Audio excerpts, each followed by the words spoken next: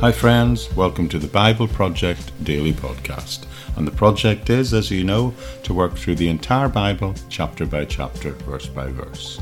We're in season 3 and we're in chapter 10 of Matthew on our journey together every day through the Word of God.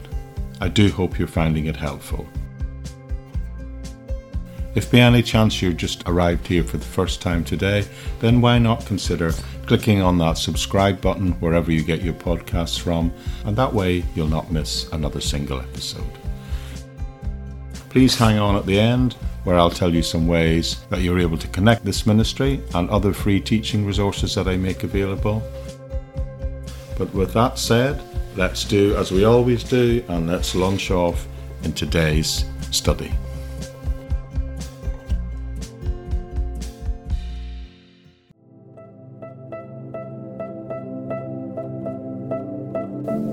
Okay friends, we're picking up in a new chapter today, Matthew chapter 10, and let me begin by just setting the scene and reading for you the first 4 verses, which tells us this. And when he had called his 12 disciples to him, he gave them power over unclean spirits, to cast them out, and to heal all kinds of sickness and all kinds of disease. Now the names of the 12 apostles are these: first Simon, who is called Peter, and Andrew his brother, James the son of Zebedee, and John his brother, Philip and Bartholomew, Thomas and Matthew the tax collector, James the son of Alphaeus, and Lebbaeus, whose name was Thaddeus, Simon the Canaanite, and Judas Iscariot, who would also betray him. Now, we're 10 chapters into the Gospel account, and Matthew has been unfolding his story, his account of Jesus before us step by step. Following the introduction and his Advent story, Matthew tells us about the baptism of Jesus. And in that account, Matthew shows us Jesus accepting the task that God has commissioned him to do. Then in the account of the temptations, Matthew shows us Jesus deciding on the methods he will use to embark upon his task that God has given him. And in the Sermon of the Mount, we listen at length to the words of Jesus, to his wisdom and extensive teaching on how we as individuals might be made right with God. Then in Matthew chapter 8, in the opening part of chapter 9, we have recently seen Jesus' miraculous works of power. And then in the close of chapter 9, we see the growing opposition beginning to gather against him and his ministry. And now here at the beginning of chapter 10, we shall see Jesus choosing his disciples, his apostles. If any leader is about to embark on a great undertaking, the first thing they have to do is choose their followers. On them, in a sense, the present and maybe the future success of the work, the mission, will depend. Now, particularly when we, from our standpoint, from this point of time, we know that Jesus will not be physically on earth with these people always. So that takes on even more a particular poignancy and relevance. But here, Jesus is choosing his helpers in the days of his incarnation, those who would carry out his work on earth and when he would leave the earth and return to glory with his Father. And there are 2 facts, I would say, about these people, these men who were chosen, that should really strike us immediately. First is that they were just ordinary people. They had no wealth. They had no academic background. They had no social position. They were chosen from among very ordinary people. These 12, these men, none of them had any special education, and none of them had any real social privileges or advantages. It's often been said that Jesus is looking not so much for extraordinary people, but he's looking for ordinary people through which he can do extraordinary things. Jesus chose these particular men not because of who they were or weren't, but because of what they were capable of becoming under his influence and his power. No one need ever think they have nothing to offer the Lord or the work of God, because Jesus can take whatever limited abilities, anything that we're prepared to offer to him, and he can do great things with it. So first, they were ordinary people, but secondly, they were an extraordinary mixture of people. There was, for instance, at one end of the scale, Matthew the tax collector. Everyone would have regarded Matthew at that time as a traitor. someone who'd sold themselves into the hands of the country's occupying force, literally dealing with the country's enemies for financial gain. However, alongside Matthew, we see he chooses someone called Simon, and Luke calls him Simon Zelotes, which means Simon the Zealot. Now, a Roman historian called Josephus described these zealots at great length in his book called Antiquities, and he referred to them as the fourth party of the Jews. The other three main parties were the Pharisees, the Sadducees, and the Essenes. But here he says this fourth group, the Zealots, and to quote him, they said they had a complete attachment to maintaining personal freedom. And they said that God is to be their only ruler and Lord. They were prepared to save death for their nation and for their beliefs. They were prepared to see their comrades or even their family members and loved ones die in their struggle for independence and freedom. They refused to recognize any earthly man as king, and they were also prepared to go to the length of committing murder or assassination to seek rid from their country of these foreign rulers. They were the ultra-patriots of the first century, the most nationalist of all the Jewish nationalists. And the plain fact is that this Simon the Zealot has been joined into a group with someone like Matthew, the Roman tax collector. That's amazing. Anywhere else than in the company of Jesus, Simon the Zealot would probably have wanted to stuck a knife in Matthew. But the amazing truth is that people who hate each other can often learn to love and accept each other when they have both decided to love and to follow Jesus. We may also ask why Jesus chose 12 special disciples. The reason is very likely because, of course, there were 12 tribes of Israel. So just as in the Old Testament dispensation, where there had been 12 tribes of Israel, so in the New Testament here there are 12 apostles of what will be, in a sense, the new Israel. The New Testament itself doesn't tell us an awful lot about these men, other than some of them their occupation. But that is probably because the New Testament is more concerned with about telling us about their master, Jesus, and his work, rather than the workers being glorified. These men, ordinary people with no special background, people from many different spheres of thinking and background, are going to be the very foundation stones on which the church is built. Then, as today, it is on the labours of ordinary men and women that the Church of Christ is built upon. And we see that happening first here in these Gospel accounts and later in the book of Acts and, of course, down throughout the history of the church. When we put together the three accounts of the calling of the 12 from across the three Gospel accounts, certain illuminating facts really do emerge about them and their role. Firstly, we need to recognize that he chose them.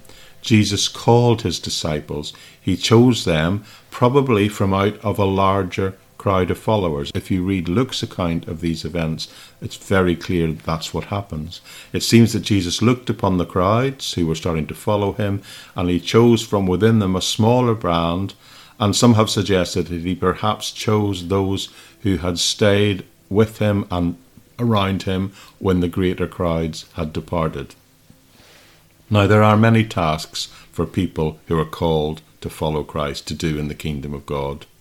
There are tasks for those who are young and fit and can go out into the world, and there are tasks for those who may be at the point in life where they need to stay at home. There are tasks for those who can use their hands practically, and there are tasks for those who are primarily called to use their intellect and their mind. There are even tasks to be done that no one will ever know about or even acknowledge.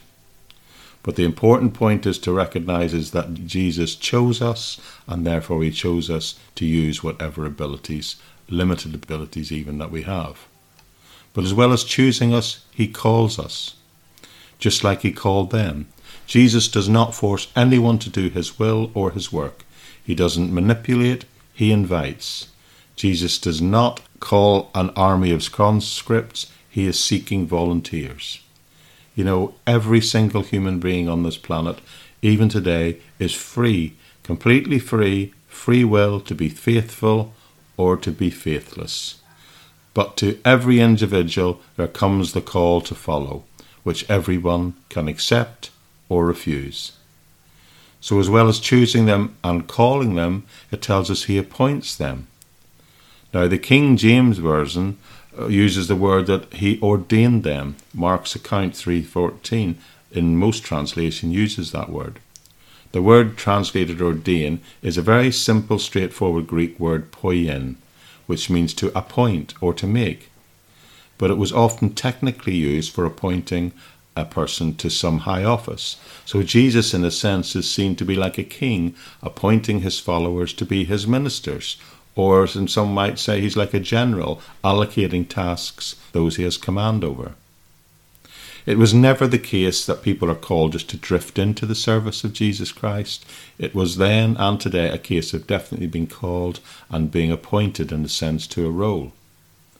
Now, people in the world are often proud when they're appointed to some earthly position, but how much more can we be satisfied when we know that we are called and appointed by the King of Kings, the Lord of the universe? But we are also chosen for a reason, and one of the reasons is to be with him. If we are to do God's work in the world, then we must live in his presence, and he invites us to accept his presence living within us before we head out into the world. So before we do that, there must be the presence of God within us that we can take out and show and give and allow people to experience that presence. No work of Christ, no work truly of the kingdom of God, this teaches, can ever be done except by someone who brings with them the presence of Christ. Now, sometimes in the complexity of our modern lives and the activities of the modern church, we are so busy with committees and administrations, just trying to make the wheels continue to turn, that we're often in danger of forgetting that the only thing we really need is the presence of God. Now, it tells us that we are called to be apostles, and that word is used specifically on a few occasions in this text and in the other gospel accounts. Now, the word apostle literally means one who is sent out. It is the word for an envoy or an ambassador, which tells me that the Christian is Jesus Christ's ambassador to other people. He or she goes out with the presence of Christ, bearing with them the word and the very presence of the Master himself. And it also tells us that we are called to be heralds of Christ. Now, in Matthew 10, they are told to go out and preach, and that word can also be translated as herald. So the Christian is not meant to go out there and bring people to his own opinions. His point is to preach and to bring a message of divine truth from God himself. He cannot bring the message, of course, unless he first has the presence of God, the Holy Spirit, living within him and revealing that message through him. So let's just consider, I'm going to read to you from verses 5 through to the first part of verse 8, and let's just look at this commissioning of his disciples. So it tells us, these 12 Jesus sent out and commanded them, saying, do not go into the way of the Gentiles, do not enter the city of the Samaritans, but go rather to the lost sheep of the house of Israel. And as you go, preach, saying, the kingdom of heaven is at hand. Heal the sick, cleanse the lepers, raise the dead, cast out demons. Now, it begins here by Jesus' commissioning of his disciples, that's saying he's commanding. In other words, he's giving them orders, it actually says in some translations. Now, this word used here has several special usages, and I believe they all apply. The word translated command or order is a regular word used by military commanders in that time. So what that tells me is Jesus is therefore, in a sense, like a general sending his commanders out on a campaign and briefing them before they go. But it is also a word used of calling one's friends to come and help you. So Jesus here is, I believe, revealed to be like a friend, someone who has a great vision, and they summon those closest to him, their friends, to help him make that vision come true. But it was also a word used of teachers setting out rules and precepts to his students, something that would have been very familiar to followers of rabbis and Greek philosophers at that time. So Jesus here is being portrayed as one who is like a teacher, who is in a sense qualifying his students to go out into the world, saying you're equipped and you're ready to practice. You're ready to practice what you've been taught. But it was also a word which was regularly used for the imperial command. Therefore, Jesus is also seen to be like a king dispatching his ambassadors, there's that word again, his apostles, into the world to carry out his commission and to speak for him and on his behalf. But you probably can't fail to have noticed that this passage also includes a very difficult verse that many people struggle with, because it begins by him forbidding the 12 to go to the Gentiles or the Samaritans.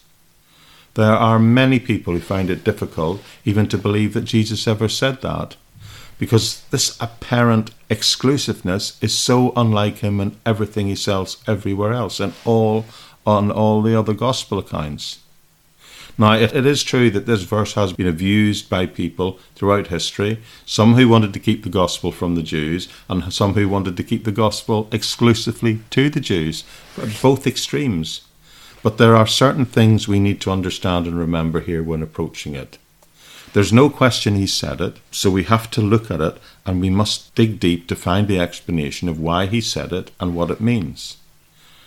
Most Orthodox Bible experts are certain that this phrase, though accurate, is not a permanent command. In fact, just think about it. Within the gospel accounts itself, we see and will see Jesus again talking graciously to people who aren't of the house of Israel, the time he meets a woman of Samaria at a well and reveals himself as the Messiah to her. We see him also healing the daughter of a Syrophoenician woman. Later, in fact, in this Matthew account, which we'll hear about and study when we get to Matthew chapter 15. And of course, Matthew tells us in the final chapter of this book, in what is often referred to as the Great Commission, he tells his followers to go out into all the world and to bring all nations into the gospel promise. So that's very clear that this is clearly a temporary command. So then what is the explanation, and why did he do that even temporarily? The 12, it seems, were forbidden to go to the Gentiles. Now what that meant is they couldn't go north into Syria and they couldn't go east into Decapolis, the 10 states, which were very largely Gentile regions at that time. They already could not go south into Samaria, for that was forbidden already, both politically and religiously. So the effect of this order was in fact to limit the initial journeys of the 12 to the Galilee and Israel regions, and there were very good reasons for that. Firstly, we know that the Jews held a very special place in the plan of God, and they were to be the first to be offered the gospel. Now, it is true that in the main, at that time, they rejected it, but the whole of history has been designed by God to give them further opportunities to accept. But secondly, and very importantly, these 12 men were not at that point equipped to preach to the Gentiles. They had neither the background nor the knowledge as to how they could reach into Roman and Greek cultures. Before the gospel could effectively be brought to the Gentiles and the Romans, a man who had an appropriate background needed to emerge. And such a man was Paul, whose life and expertise meant that he had a much greater opportunity for success and a responsibility to do that.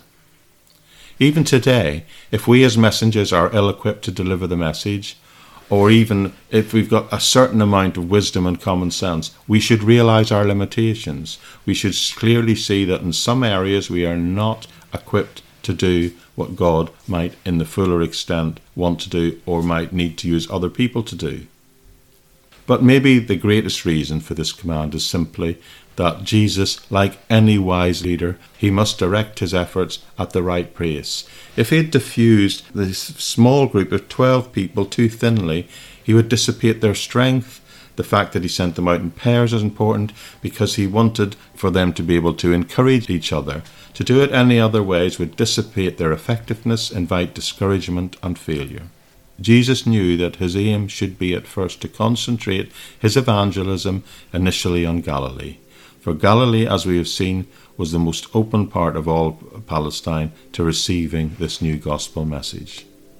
So this command given here in verse 6, that they should not go out to the Gentiles, is in fact clearly a temporary command.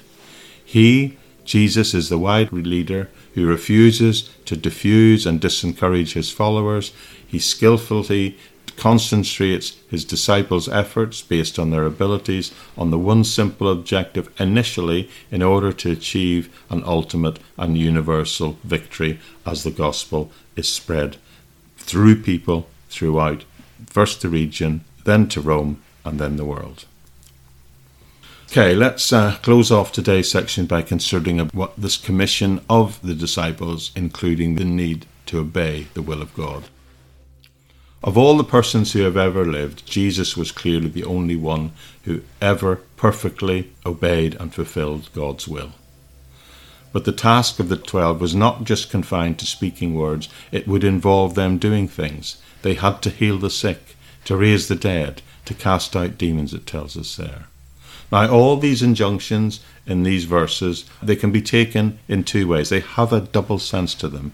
They are to be taken physically, because Jesus does indeed come to bring health and healing to the bodies of men and women, but they are also to be taken spiritually. Some might say it's more important that they are taken spiritually, because they describe the change that can be brought about by Jesus in the hearts and souls of people if they're exposed to him and his power and his Holy Spirit. So firstly, the command is to heal the sick. Now, the word used for sick is actually quite interesting because its primary meaning means to be weak. So what this tells us, when Jesus comes into the heart of someone, he can strengthen their weaknesses and he can protect them from future attack, physically and spiritually. Jesus can strengthen us for the fight ahead, for the life ahead, and Jesus can fill our human weakness and gift us his divine power. But secondly, they're also told to raise the dead. A person can, of course, be dead physically, and we've seen Jesus do that, but a person can be dead in sin, and their will to resist sin can be completely broken, and their vision of the difference between good and evil can be blurred to the point where the line for them doesn't exist anymore. Someone may be helplessly and hopelessly in the grip of sin and blind and deaf to the goodness of God, dead to the call of God in their lives. However, when Jesus Christ comes and is introduced into their lives, he can resurrect in them his goodness through the power of his Spirit. In fact, he revitalizes, brings back to life goodness within them, the goodness which the sinning has oppressed and ultimately even killed. Then thirdly, they are told in these verses to go out and cleanse the lepers. Now, as we have seen, people with leprosy were actually regarded as polluted at that time, spiritually polluted. So this means, as well as healing the sick, his disciples are to bring cleansing to the outcasts and the disenfranchised. Someone can, by their own actions, completely stain their life with sin, and they can pollute their heart, mind, and body with the consequences of their sin. Their words and actions and their influence can become so foul and polluted that they become an unclean influence to everyone whom they come into contact with. Yet Jesus can cleanse the soul of any individual, no matter how much they have corrupted themselves with sin. And then finally, he commissions them to cast out demons. Now, a demon-possessed person is an individual that represents the high point of an individual who's in the grip of an evil power. In other words, they've got to a point where they are no longer master of their own actions. The evil power within them has control over them. Now, anyone can be mastered by evil, anyone can be dominated by evil, and evil has a potential to take a firm hold of any of us. Yet, when Jesus comes and comes to us, he comes not only to cancel sin, but to break the power of that cancelled sin, and to break the power of any hold that this type of evil may have over us today and in the future. Jesus can bring to anyone even who's a slave to addiction or sin, the liberating power of God. And the disciples then, as we are called today, as we are commissioned today, we are to take that saving, healing power out into the world. And that's something that this passage tells us we are not only called to do and commissioned to do, but we are equipped to do by his Holy Spirit.